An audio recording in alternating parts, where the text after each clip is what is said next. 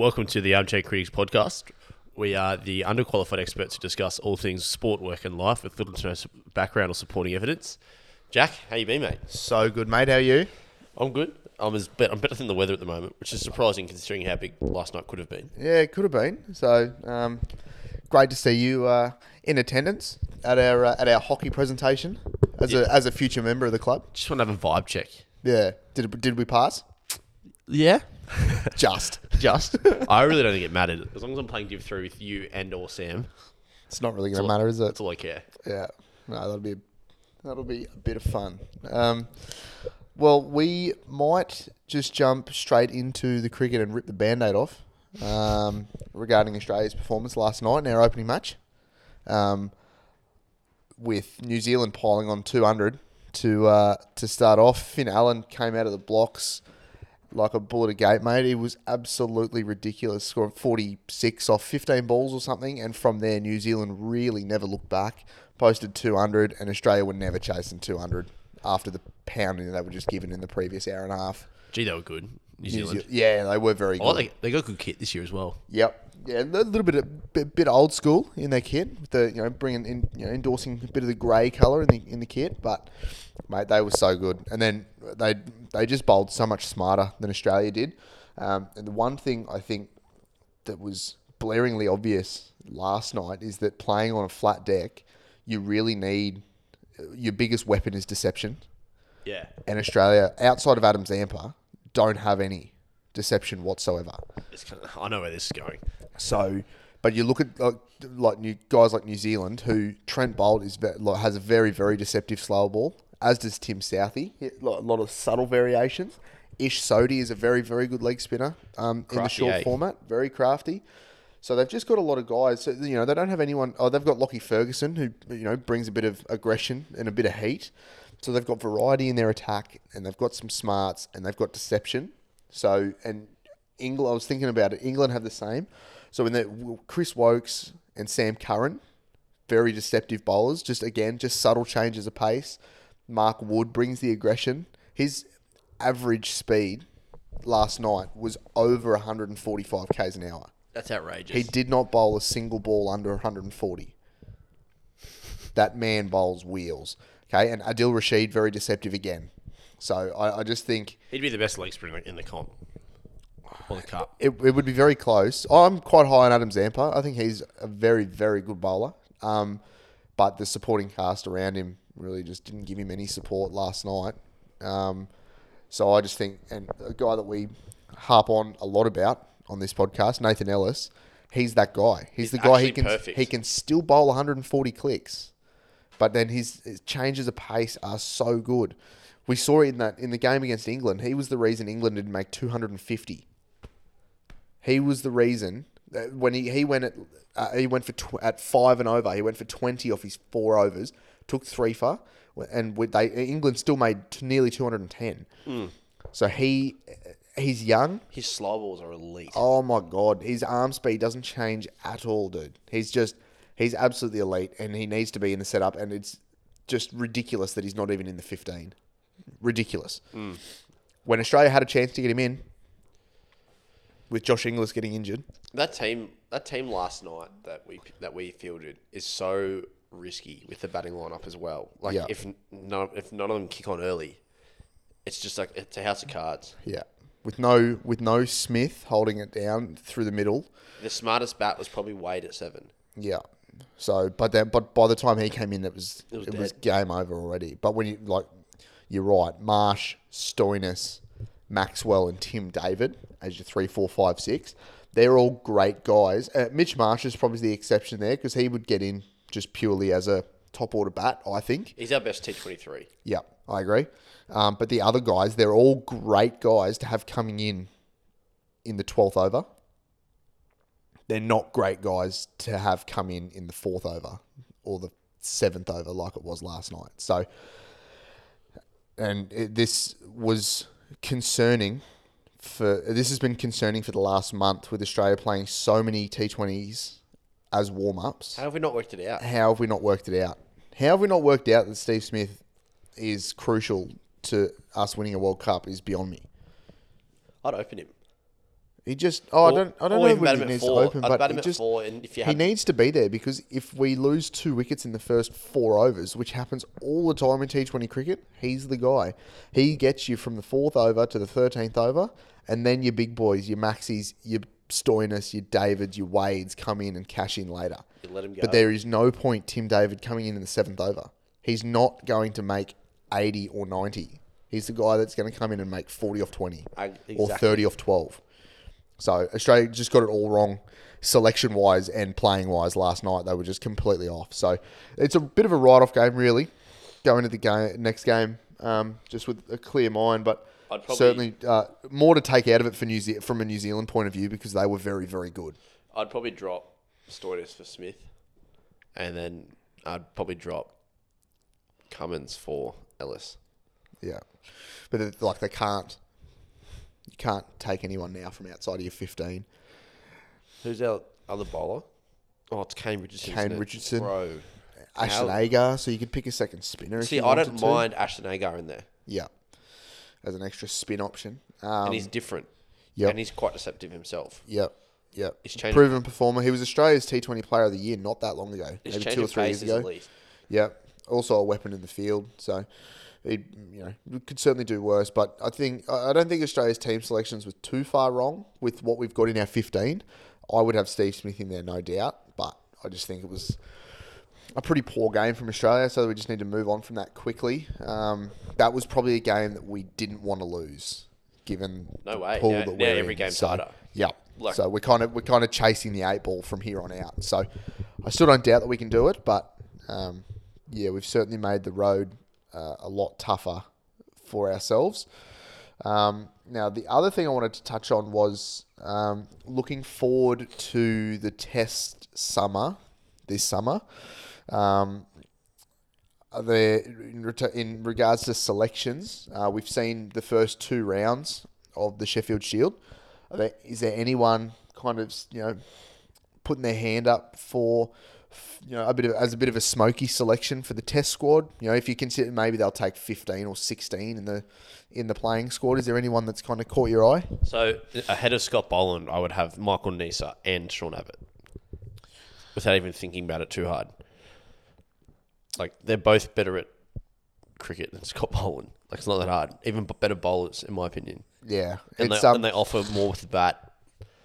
They're probably better fielders. It's very the Scott Boland thing is very strange. I don't find him very good.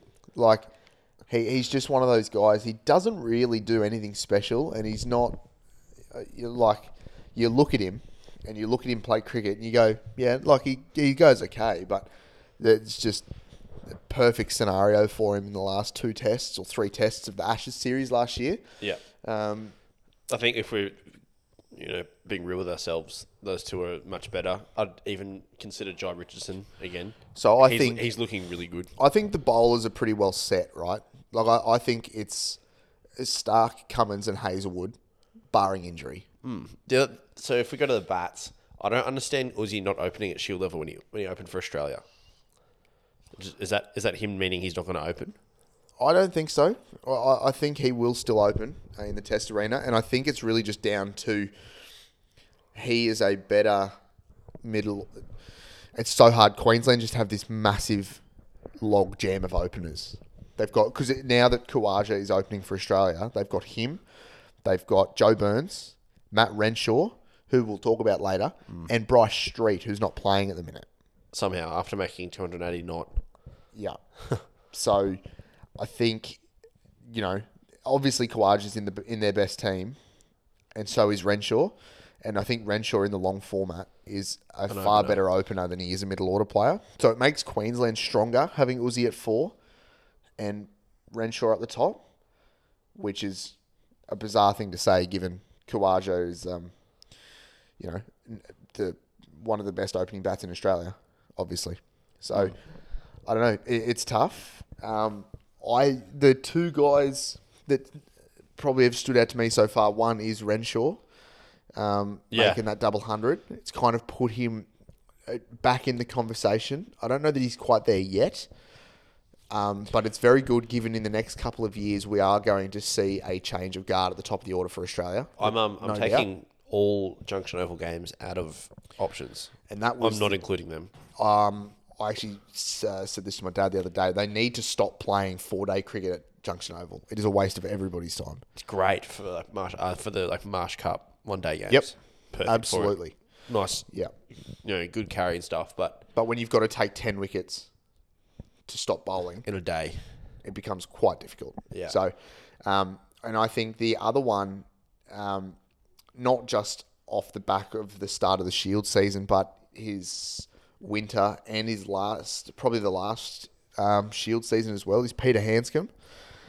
Now, you have a look at his record. His record in Test cricket is actually quite good. It's good. Averages 40. Averages nearly 40 in Test cricket, couple of hundreds. It got off to a good start and then kind of got found out with the faster bowling and because he bats so deep in his crease, was quite susceptible to getting trapped in front, especially the ball that tails in late to him.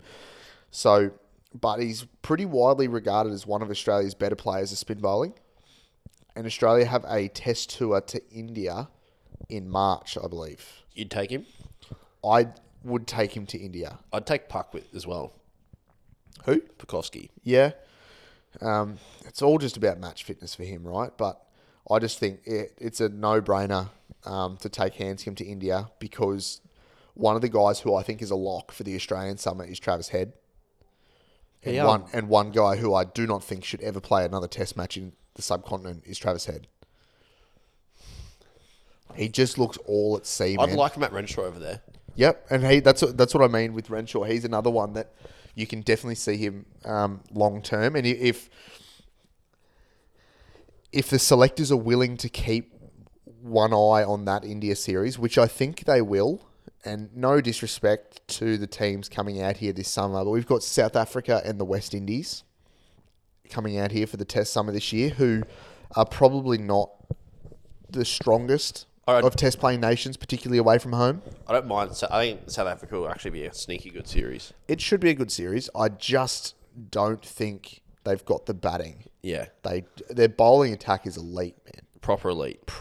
No, honestly, probably on par with Australia for the best Test attack. It'd be good to see Nortje on Australian pitches. Rabada, Nortje, Ngidi, and Marco Jansen. Yeah. Oh, going head-to-head with Stark, Cummins, Hazelwood, Cameron Green. Oh, dude. Hello. It's going to be absolutely elite. It's going to be fire. And I reckon that the first Test of the summer, I think, is in Perth. Ooh. Oh, imagine that. Imagine the pace and bounce over there. Fucking hell. It's going to be elite. So Maharaj is also a very good spinner. Very, very good spinner.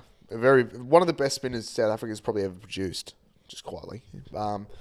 But I just think that Australia should obviously be focusing on winning both the series here in Australia, but they need to keep one eye because really that India series, that's huge.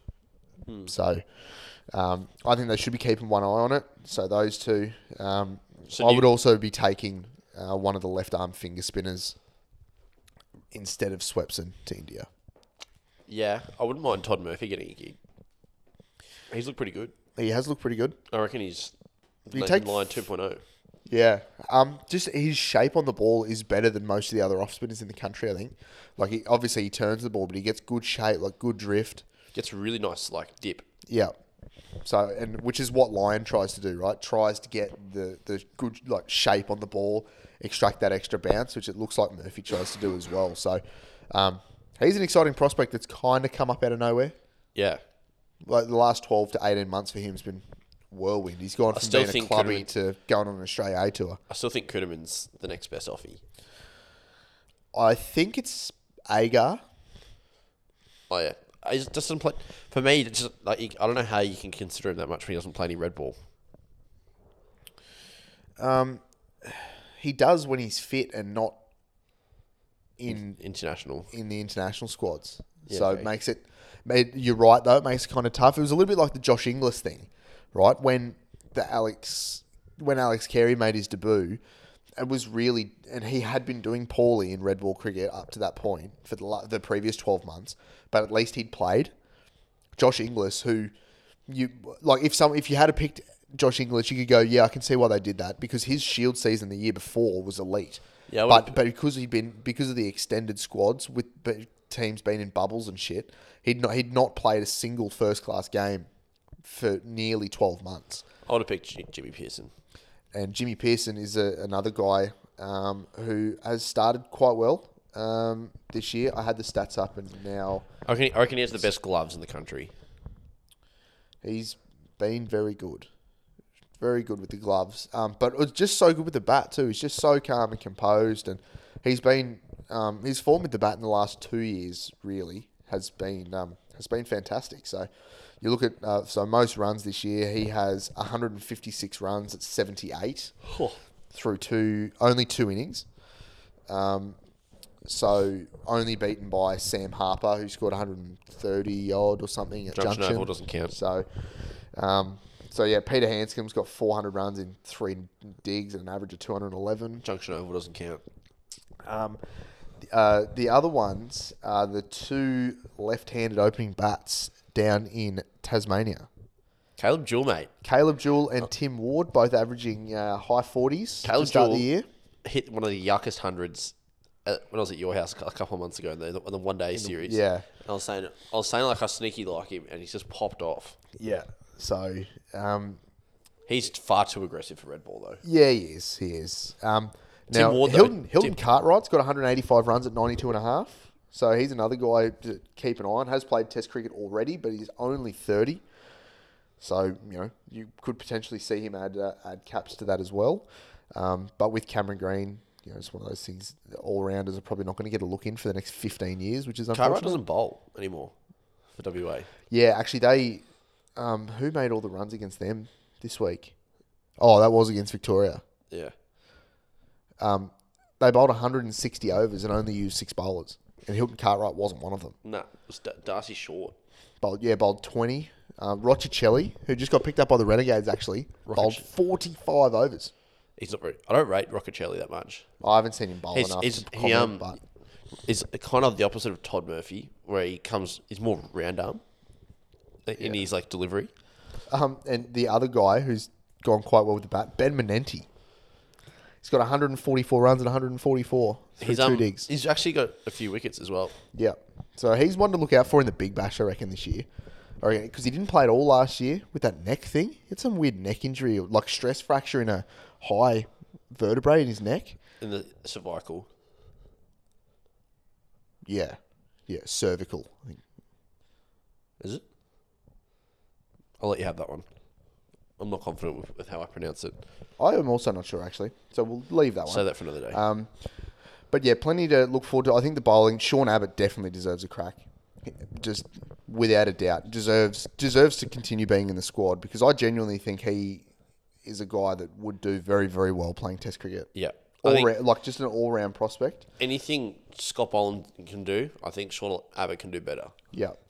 So, and 2 Queenslanders sit at the top of the list for wicket takers for the Shield season so far. Steckity with 10. Swepson. And Gurinder Sandhu with also with 10. Swepson has 8. Swepson missed the first game, though, so he took 8 in the one game that he's played so far. Yeah, he had a 5-wicket haul. Yeah. So he bowled like 1,000 overs, though. Yeah, plenty to look forward to for Australia this coming Test summer. I'm hoping that we might see a few not fresh faces, but guys back in the squad with an eye on the India series, because that's the real test, is away. Because then we go India in March, and then to England in England for the Ashes. So we've got probably the 2 biggest away series Australians play within the space of 5 months of one another. So it is just going to be fucking awesome. I can't wait to see how they go. A lot of cricket nerding out soon. Oh, man, I'll be wigging out. That's all I got for cricket. We're just going to power through the sport. Yeah, let's power through it. Because if you haven't put people to sleep yet, Jack, with cricket. We're getting close.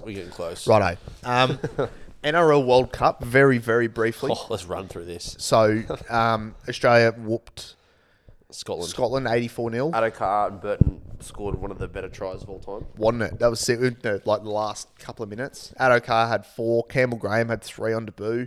How he didn't get a run for New South Wales this year, him and Adokar actually, is just beyond me. Campbell Graham played awesome, and he's been playing awesome all year, really. Just kind of I don't know. He's just one of those guys. He goes unnoticed a lot by guys who don't watch close enough. So if you're really paying attention, he does all the little things right. He's one of the best defensive centers in the comp. So he deserves a crack. Now, something not... It makes Fittler look pretty dumb when him and Adokar excel for Didn't Australia. play for New South Wales. Didn't play for New South Wales. But scored 7 tries between them in one game. Yeah. Now... I understand it's Scotland. Yeah. But still. So, and an article has been released by Professor Buckland, who does quite a lot of research into CTEs with former footballers, like NFL footballers, but NRL footballers as well. This is going back to Paul Green, who we spoke about a couple of months ago now, I suppose, who passed away after taking his own life. Now, I'm going to, obviously, people listening to this can't see this. I don't really want to put it up on the socials because it's just fucking depressing, but they do like a cross-section and put under a microscope a piece of brain matter, right? And that screen there is what a healthy brain is supposed to look like. And that is what Paul Green's looked like. Wow. So, it's supposed to look pretty clear with a few blue spots all over the place, which is just obviously protein in that. Picture a 3-year-old with a red crayon. Yeah. So, and Paul Green's brain has shown, extensive CTE damage. Now, it's not. I've read a bit about it. It's not a matter of how much of it is present. It's where it's present. Right. So it's in particular spots in the brain. And this is in an important part of the brain in terms of like controlling emotions and that. So the most common symptoms of CTE is impulsivity. They suffer from anxiety, depression, and just in general have trouble controlling their emotions, big mood swings, behavioural issues, etc., etc. So it's just really sad, obviously, but it's. I feel like it is a better end to that for his family, because they've spoken to his wife, and his wife basically said, "Look, we can tell the kids, and the kids kind of understand that he was sick, basically. Yeah, that he wasn't in the right frame of mind, and it wasn't due to him hating his life or whatever. It's because of an actual." Dying like an actual injury, really. So his wouldn't be as bad as some others as well. You wouldn't imagine so. I know he played a lot of games. He's a small dude, but yeah. And we were talking about this. I showed my dad this, and he was pretty staggered by it as well. And I know that obviously with all the research and the and things around CTEs and head knocks and concussions and things like that, they are being overly cautious, but taking someone off after a head knock, it's not actually helping. Like, you can't unring that bell. Yeah. Like, they've still copped the head knock, and it's just one of those things that it's going to keep happening in contact sport, right? I don't know what the answer is. I don't know if there is an answer, because it's still happening in the NFL with helmets. So you can't even say equipment help. There's a study with headgear that it causes the brain to shake more on impact. Yeah. So that it's actually not helpful at all. Yeah. So I don't know. It's all just from your brain just shaking around and knocking into your skull the whole time. So you can only, and the other one was James Graham, who obviously suffered fuckloads of concussions, especially towards the back end of his career. It's quite sickening to watch, actually. And he knew the risks. And he said, it was fairly well criticised as well that he felt that football was worth enough to him to risk his health to play. And he's only 38 or 39 or something. And he's and they've done a scan on his brain, and it showed small shrinkages in parts of his brain. Yeah, wow. Which, millimeters wise, it was small, but for someone of his age, significant. So, it's scary stuff. And Really not something that you want to talk about too much, but I feel like it's something you kind of got to bring up and bring to the table because it's a serious issue. And a lot of these guys are, especially the older guys, like it's too late. Like all this research come out in the last 10 years. All these guys are like Mario Fenech. Yeah. Doesn't even know he's here anymore. And no one knew the real risk. If they had known the risks 40 years ago, would they have done it? You just don't know. Yeah, they can't answer properly now anyway, which is the sad thing. Exactly. So, no, sad stuff. So we'll move quickly on past that. The NBA has started. Oh, baby. Oh, it's back. Yeah, there's a couple of people that listen that hate how much we talk about the NBA. But it's back.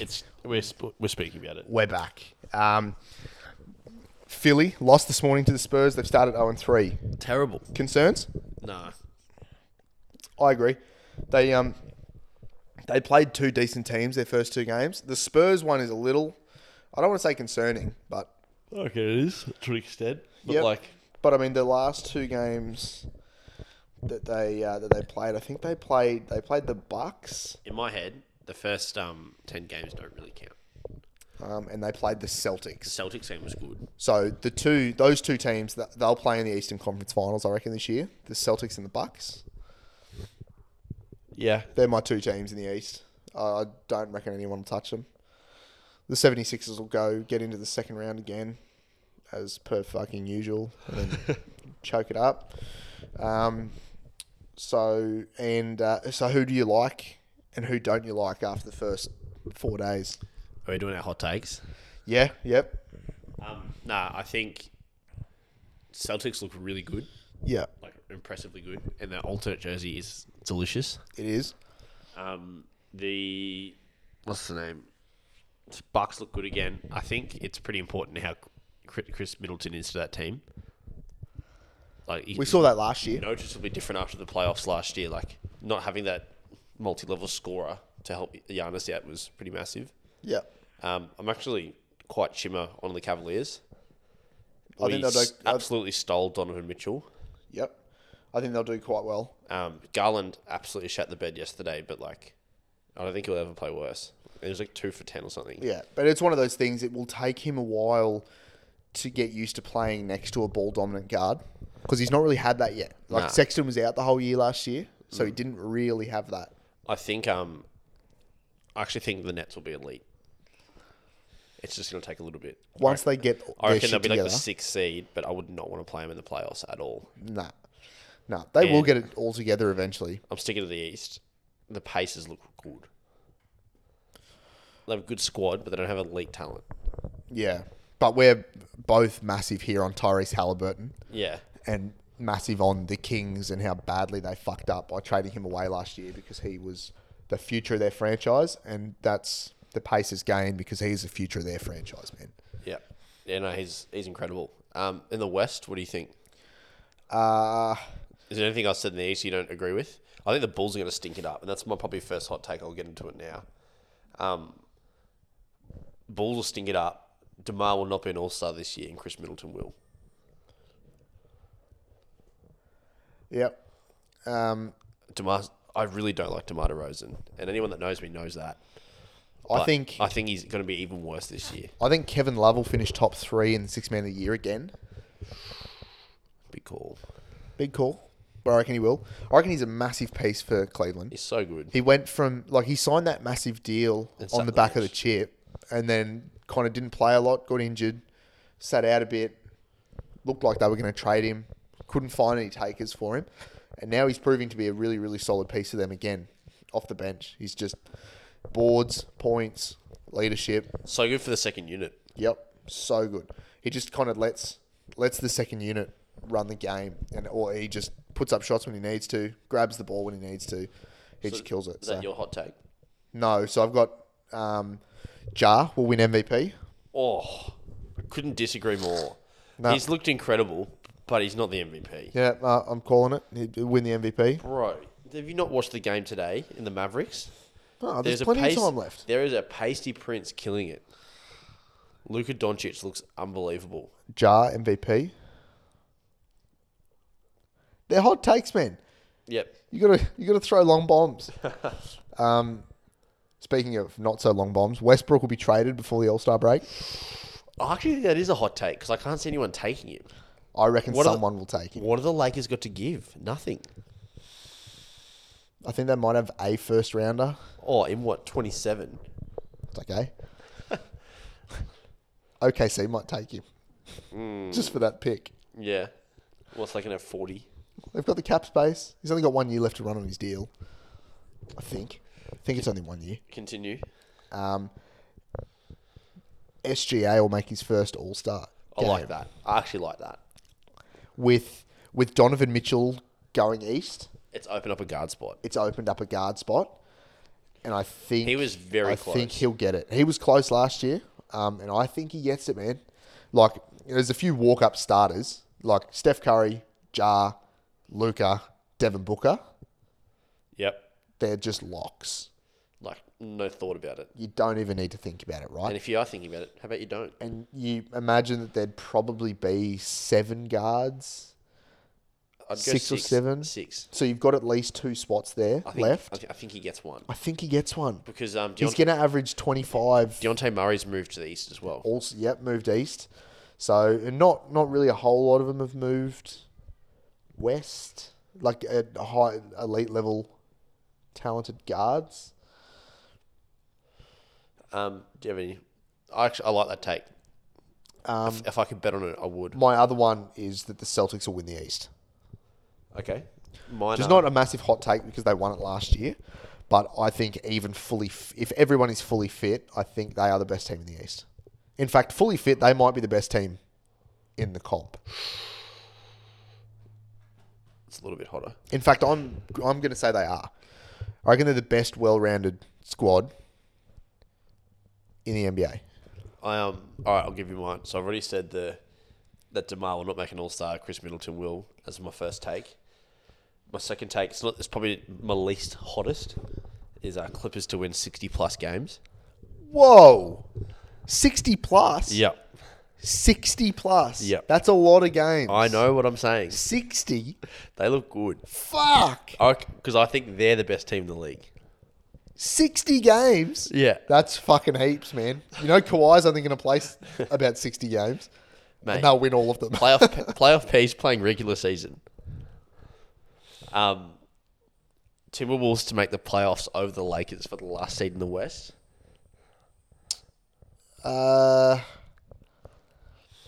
Yeah. As currently constructed, I really can't see the Lakers making the playoffs. At all. I think the Wolves will. And I think my last one, I think you'll like this. Regardless of who gets the number 1 pick, OKC will get it off them. I love that. I actually genuinely think they will trade up to 10 picks for that first pick this year. I'd love that. We were talking about, like, spitballing about this the other day. Like, as an OKC fan, would you be okay trading 10 first-round picks You have for next year? 36 picks over the next 5 to 10 years? It is something like that. It's like 30-odd picks in the next... Oh, is it 37 in the next 6 drafts? Ridiculous. I genuinely think they will trade 10 picks for Wembanyama. I hope they do. Like, Imagine him and Chet. Yeah. And then Giddy feeding them. Giddy will average 13 assists. He will turn into Steve Nash. But, like, it's a no-brainer in my head. Especially if they get, like, the 5th pick and move that across as well. Someone will do it. You've just got to hope that someone like the Kings get the first overall pick. Because, like, the team would have to be pretty stupid to do it. I don't know. I reckon there'll be enough picks where a GM just goes, this is too stupid not to do. Yeah. I've had enough of your phone calls. Let's do the deal. Seriously, how many picks is too many? Well, that would be unprecedented, surely. Like, what's it? Is the record's like 5, I think? Like, I reckon it was that Rudy Gobert deal. Rudy Gobert, Minnesota gave up 4 first-rounders or 5 first-rounders? No. Maybe 4 and a pick 4. swap. I reckon it was 4 and a pick swap for Gobert. So... Wembanyama, I actually think, if I was the Cavs and I had 36 picks, I'd be willing to trade up to 15. That's a lot of picks. That's a lot on one dude. But yeah, no, fair though, because he looks like an absolute weapon. Like a genuine could turn a franchise around. Like if he went to the Kings, they'd still be shit. Let's not think about that. But it's got a little bit of feeling like the Zion thing, where he's the consensus number one pick, and you just feel. Is he though? Because there's people that want to take Scoot. I think he's the consensus number one pick. Really, I totally get the whole hesitancy on taking bigs number one because historically that's gone poorly, right? Especially in the last 20 years. Yeah, Anthony Bennett. Historically has been. I mean, DeAndre Ayton, good player, not in the top 5 in his draft class. That's hot. I reckon he is. He's not better than Luka. No, I'd pick him 4th. He's not better than Trey. Was that SGA's year? He's not better than SGA. I'm picking him 4th in a redraft. Jaren Jackson? No, he's better than Jaren Jackson. Ooh, it's close though. It is close. As of today, he's better than Jaren Jackson. Okay. I'll allow that. So, but, A transcendent big, though, is so much more... It's worth more at the top than a effective wing. Yes. Yes, I agree. That's why they tend to get drafted, the good ones, quite high. Yeah. So, that it's exciting. And OKC, you would think will be a chance with Chet sitting out the whole year. That sucks. It does suck. But can you imagine, like, Twin Towers 2.0? It's got the Tim Duncan, David Robinson just written all over it. But 50 pounds lighter. Just give it to me. Give it to me. And both of them can shoot threes. Yeah, it's also outrageous. That fucking 3 that Wembanyama hit, fading away in the corner. I was like, that's actually disgusting. Nah. Bigs shouldn't be able to do that. It's just ridiculous. So I think that's probably all I had for the NBA. You got anything else? Yeah, fuck it. Chicago won't make the playoffs. I think they will, only based on the fact that there's some proper stinky teams in the East. One more thing on the NBA, actually. Has an NBA franchise or any sporting franchise had a worse off-season than, or like 12 months, than Charlotte Hornets right now? They've had 5 blokes. They've had 5 blokes arrested. 5? Montrezl Harrell got arrested for possession. Oh, yeah. PJ Washington drunk driving, I think. Yeah. Then there was Miles Bridges whacking his missus. Domestic violence. James Bouknight. Yep, Bouknight. Who was found drunk, passed out in the driver's seat of his car with a gun on his lap. Yep. Classy. And then they waived every 12 months. They'll pick up LiAngelo Ball and then waive him after he does anything significant whatsoever. Yeah. Something else happened as well that was pretty ridiculous. They traded away Durant on draft night. Yeah. Who I reckon he's going to be good. Yeah, Jalen Durant. We were talking about it the other day. So he went to the Pistons for nothing. Pretty much. And he looks quality. Yep. And you know who could really use a Jalen Durant? Hornets. The Hornets. Given, who's their... Also, they got rid of Noah Vonleh a couple of years ago, and he looks very good at Boston. It's a system thing. Boston are sneaky, slowly turning into the Spurs. Where anyone that goes there, they're very selective with who they get in. Like Derek White. You know, just having this argument off like there Derek before. White, I was just having this conversation with you off mic, that he could go anywhere else in the league and average 12 points, bum it up. 5 assists, and just be like a 7th dude. But he goes to Boston. He's good on the defensive end. He creates for them on the offensive end. Brogdon will flourish there. Yep. So he is another perfect example. The Brogdon and Derek White, they're reasonably similar, really. Both of them aren't great shooters, but both good facilitators, very good defenders, which I think is what Boston are trying to do, right? They don't really get anyone in who's a poor defender. Nah. Really. Like, I know they brought in Gallinari, who obviously won't play this year with the ACL injury. Shooting. And they needed shooting off the bench. And he's a perfect guy that could have given them 8 to 10 points a game off the bench in limited minutes. But they've got scoring. Jaylen Brown's flourishing. Jason Tatum's flourishing. But their defense, man, is stifling. Disgusting. Stifling. When Time Lord's back, Grant Williams, Marcus Smart, I fucking love the Time Lord. Jaylen Brown, Jason Tatum, Derek White, Malcolm Brogdon, Al Horford. Their best 8 players are all plus defenders. And that is you've nearly never seen that. Nah. Like that's the 8 that they'll run in the playoffs. They're all plus defenders. 100%. It's not like, good teams of the past where, maybe your best or your second best scorer isn't a great defender. Because often they'll have a microwave guy off the bench who just... Tyler Hero, for example, for Miami. Jordan Poole. Where Lou Williams, prime example. Jamal Crawford. Same kind of thing. Where they come off the bench and their only job is to put the thing in the thing. Right? But coming the other way, it's nearly like playing... They'll go stand in the corner. It's nearly like playing 5-on-4. Right? Whereas Boston just don't have that. Their best team are all plus defenders. Time Lord, if he could possibly stay on the court for 70 games a year, he'd win Defensive Player of the Year. Only every year. He's that good. Right? So, and he just fits their system perfectly. So, hopefully, if they stay healthy, I reckon they win it all. Yeah. Yep. And that'll be exciting because they're good to watch. As an actual basketball fan, they're good to watch. I've watched all 3 of their games this year. Yeah. So, you just don't want to miss it because they're just that good to watch. Also, just quietly, as currently recording, OKC are up 3 against Denver. Yeah, the boys. Shea Gill just has 15-5. Yum. Giddy's got 8, 3, and 3. Mr. Triple Single. Nah, there's no way he's averaging a triple single this year, baby. Nah, he'll average 13, 8, and 8. Yeah, I like that. All right, moving on. What else you got? F1's on in America at the moment. Yep.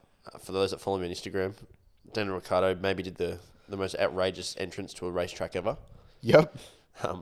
Rode a horse and then hired 2 country singers to sing Texas songs on his way into the Texas arena. The horse had its own pit paddock pass with its own photo, so it could get in and out of the gates. Name of Mr. Horsey Horse. The name of Mr. Ricciardo's friend. Yeah. And he did all of that to bow out in Q1. Perfect. Yeah.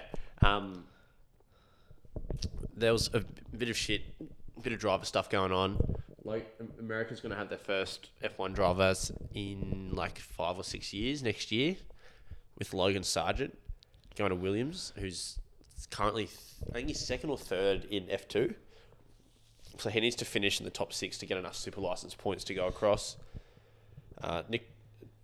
The Haas, there's 2 seats left. That's one of them. So that leaves the Haas seat wide open. Ricciardo's not going there. He's signed a reserve driver gig for next year, either at Red Bull or Mercedes.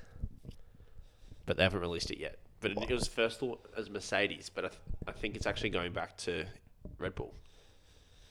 And Checo's contract runs out next year, which could be quite interesting. It could be a Verstappen Ricciardo lineup again at Red Bull, which would be so delicious. You'd have been paying long odds to get that 12 months ago. Yeah. Yeah, so the Haas had their... So every year, F1, each team needs to do an allocated amount of rookie FP1 sessions. Yep. And all the teams have left it to the end of the year. So there's 5 in FP1 yesterday. So there was Antonio Giovinazzi for Haas, who used to race at Alfa Romeo. He's a Ferrari junior. Crashed. Oh, excellent. And he's meant to get the seat there. So, and they're kicking Mick Schumacher out for having too many crashes. Shit. Yeah. So, F1 will be good. Next year's going to be pretty wild. Drive to Survive this year is going to be only amazing. Yeah.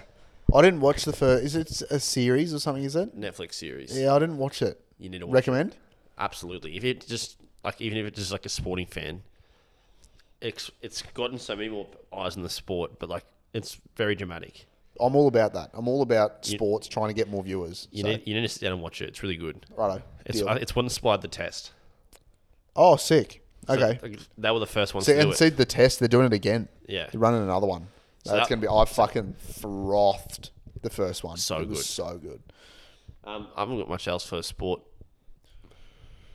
Righto. Well, overrated, underrated. We're bringing it back. It's back. It's been a while. I'll kick us off with a discussion that we had in a group chat this week.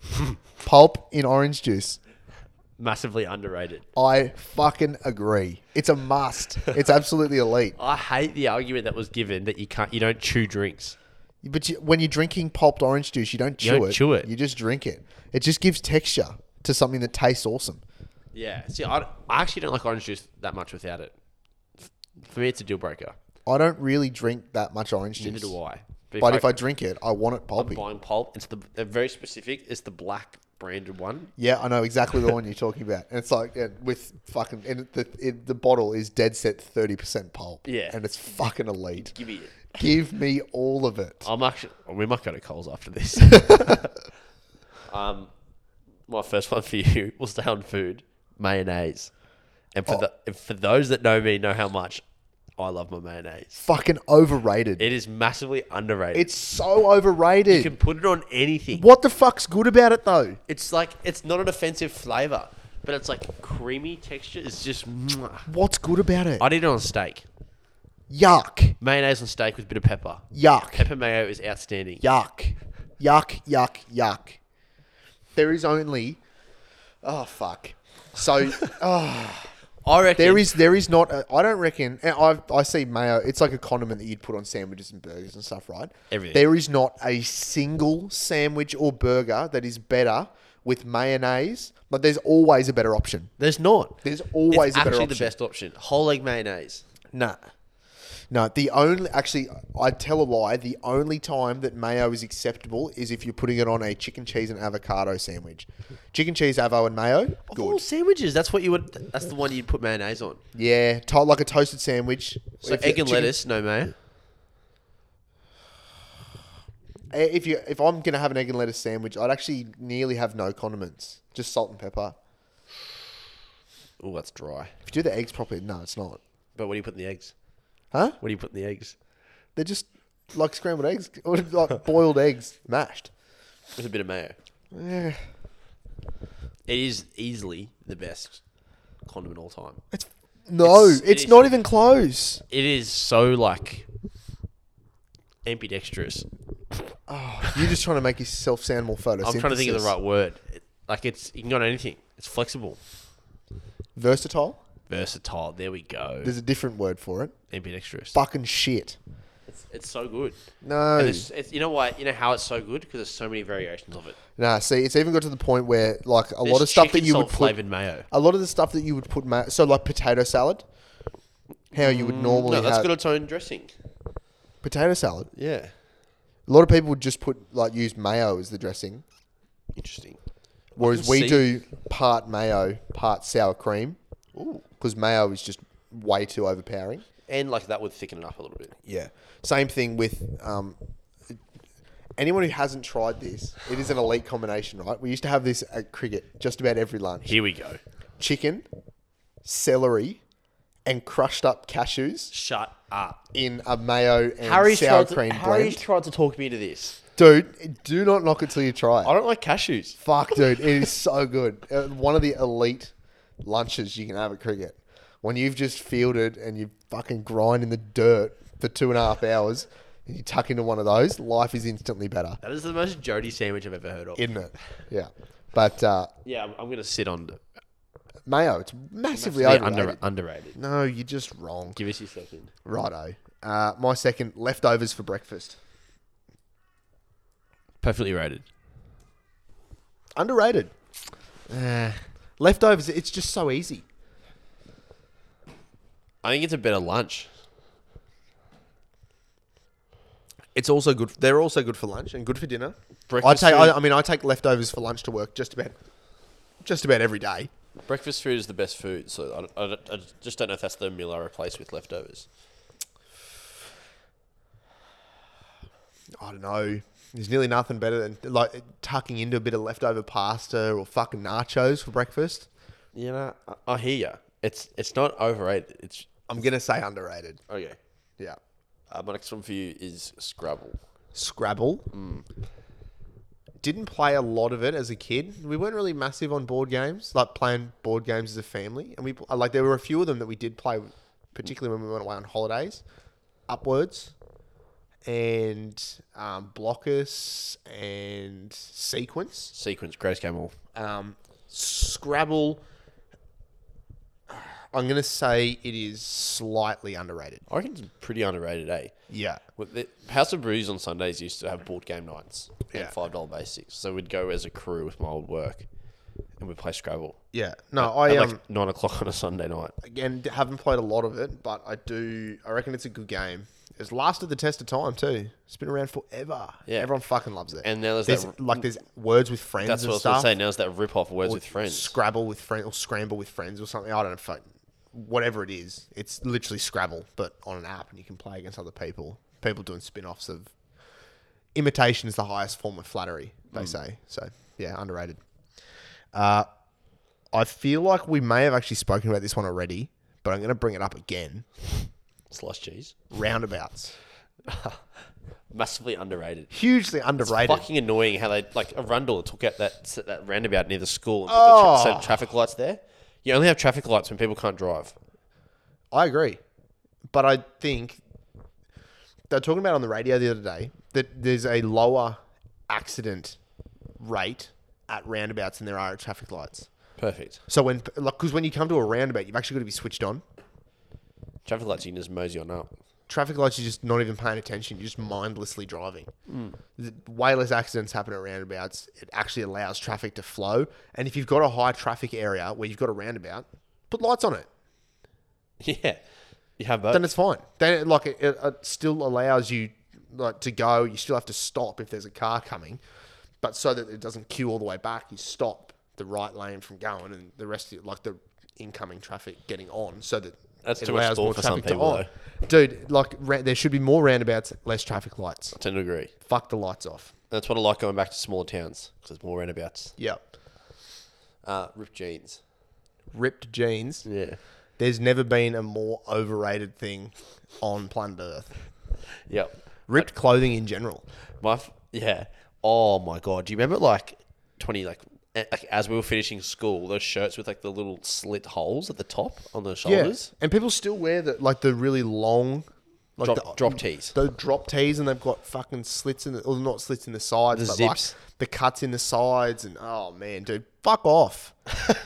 Why are you buying clothing that's damaged? You're paying more for less. You're paying more for something that's damaged. Because imagine, if you're printing a t-shirt, right, and you're trying to sell it for $30, okay, you put a slit in it, and you go, someone opens the carton, right, cuts through the top of one of the t-shirts. Fuck.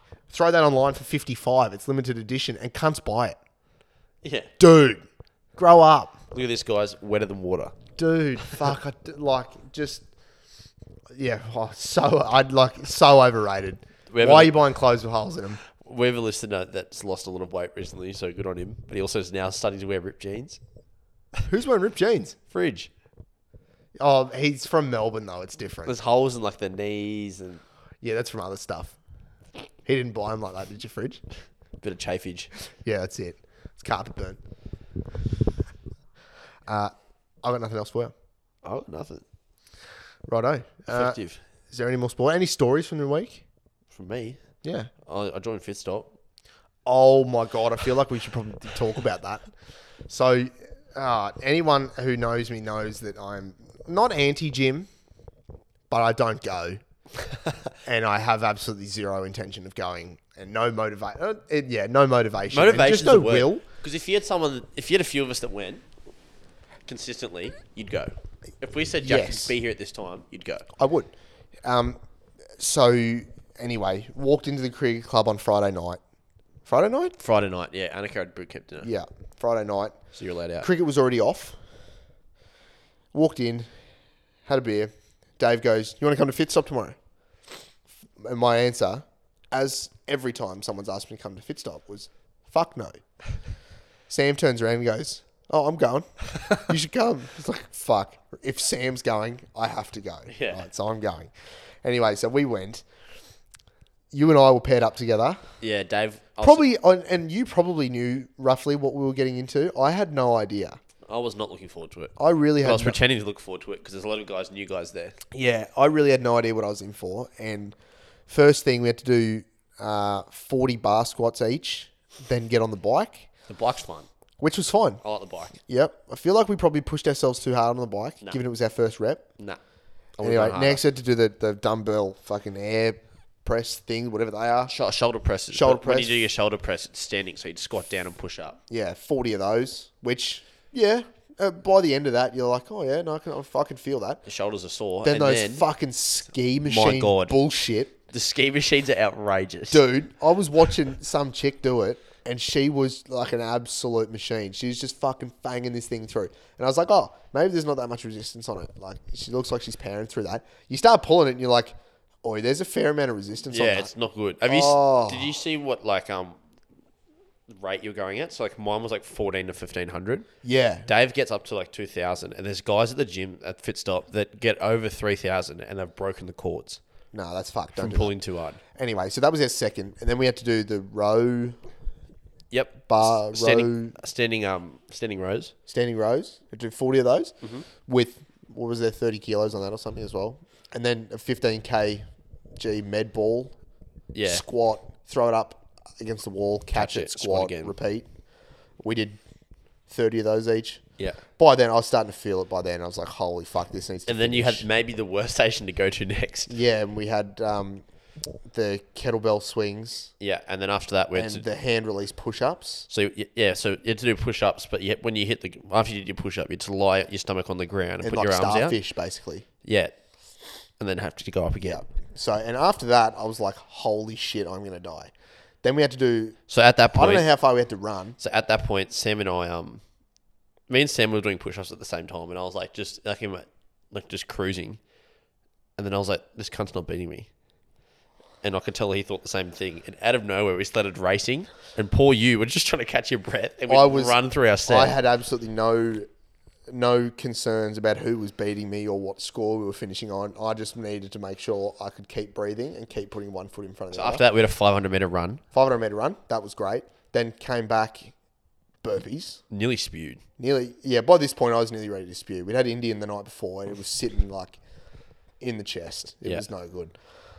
And then we somehow I reckon that was the worst station, the last one, doing those box jumps. I love the box jumps. I was flying through them too. Fuck me. So we must have done, what did we do, 25 each? Yeah. And then we did... 24-inch high box jumps. Yeah. And then we did about 25 or 30 air squats each. No, jump squats. Yeah, we did 55.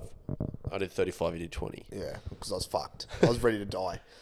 And we, so that was fun. You feel better for it. I'm actually a bit sore today. My chest is a bit sore today. To be honest, if they're like that every Saturday, I'd consider doing that before cricket. I would never do that before cricket. Never. Yeah. No, fuck that. So I was full of energy all day. Yeah. Which is weird. But I would do that a morning, if I went in and did a 6 o'clock session or something. So I do Monday and Thursday mornings at 6. Because that's when I work from home. Jeez, Mondays would be a fucking punish. Nah. They're the mixed session. So it's a mix of weights and cardio. Thursdays are weights and Wednesdays are cardio. Or they call it conditioning. Is that because if they advertise it as cardio, no one would go? Well, when it's conditioning, it's fine. Yeah.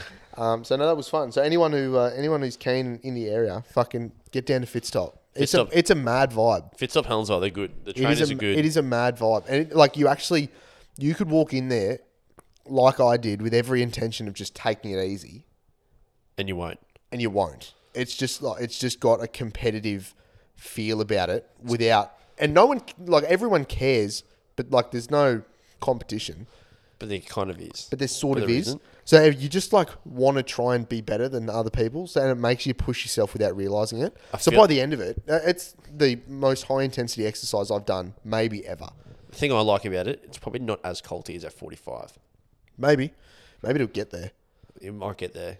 But anyway, I apologise. I publicly apologise to everyone if it does get there, and I turn into one of them. Yeah, but no, it's good fun. I highly recommend it. So, and they sponsor the club, so they're great people. Yep. Yeah. So, and there's a few of us there yesterday. Yeah, there's about 10. There had to have been. There's four pairs of us. 4 pairs of 2. Yeah. So, it's good fun. But that's my story of the week. So I'll probably go back. I reckon I'll get hooked on it. There you go. Are you going to join? I reckon. Wow. Yeah. I reckon there is some scenario in the world that I end up signing up. Sam will. Challenger soon. Oh, yeah. Actually, going to also publicly announce once this challenge starts at Fitstop, I'm only allowed to drink after we win games of cricket on that night, and that is it. Winners beers only. So we better fucking win. They always taste better after you win too. 100%. So, no, all good. All right, thanks guys for joining us again. If you've got anything for us, podcast related or just dribble related, feel free to hit us up on Instagram at Armchair Critics or on the email armchaircritics@outlook.com. Sean, thanks for joining us again, mate. Thanks for finding the time. No worries. We're fucking busy people, eh? It's are. tough. It's tough. It helps that it's raining, actually. We got some free time today. Fuck yeah, we had plenty of free time yesterday and we didn't do it True. because we were too busy dying. No, I was doing cricket stuff. Sure you were. I was. Yeah, well, I was busy doing cricket stuff too, eh? All right. And by cricket stuff, I mean lying on the couch, feeling sorry for Oh, myself. no. We actually had stuff to do at the club. So, anyway, thanks guys for tuning in, and we will see you next week.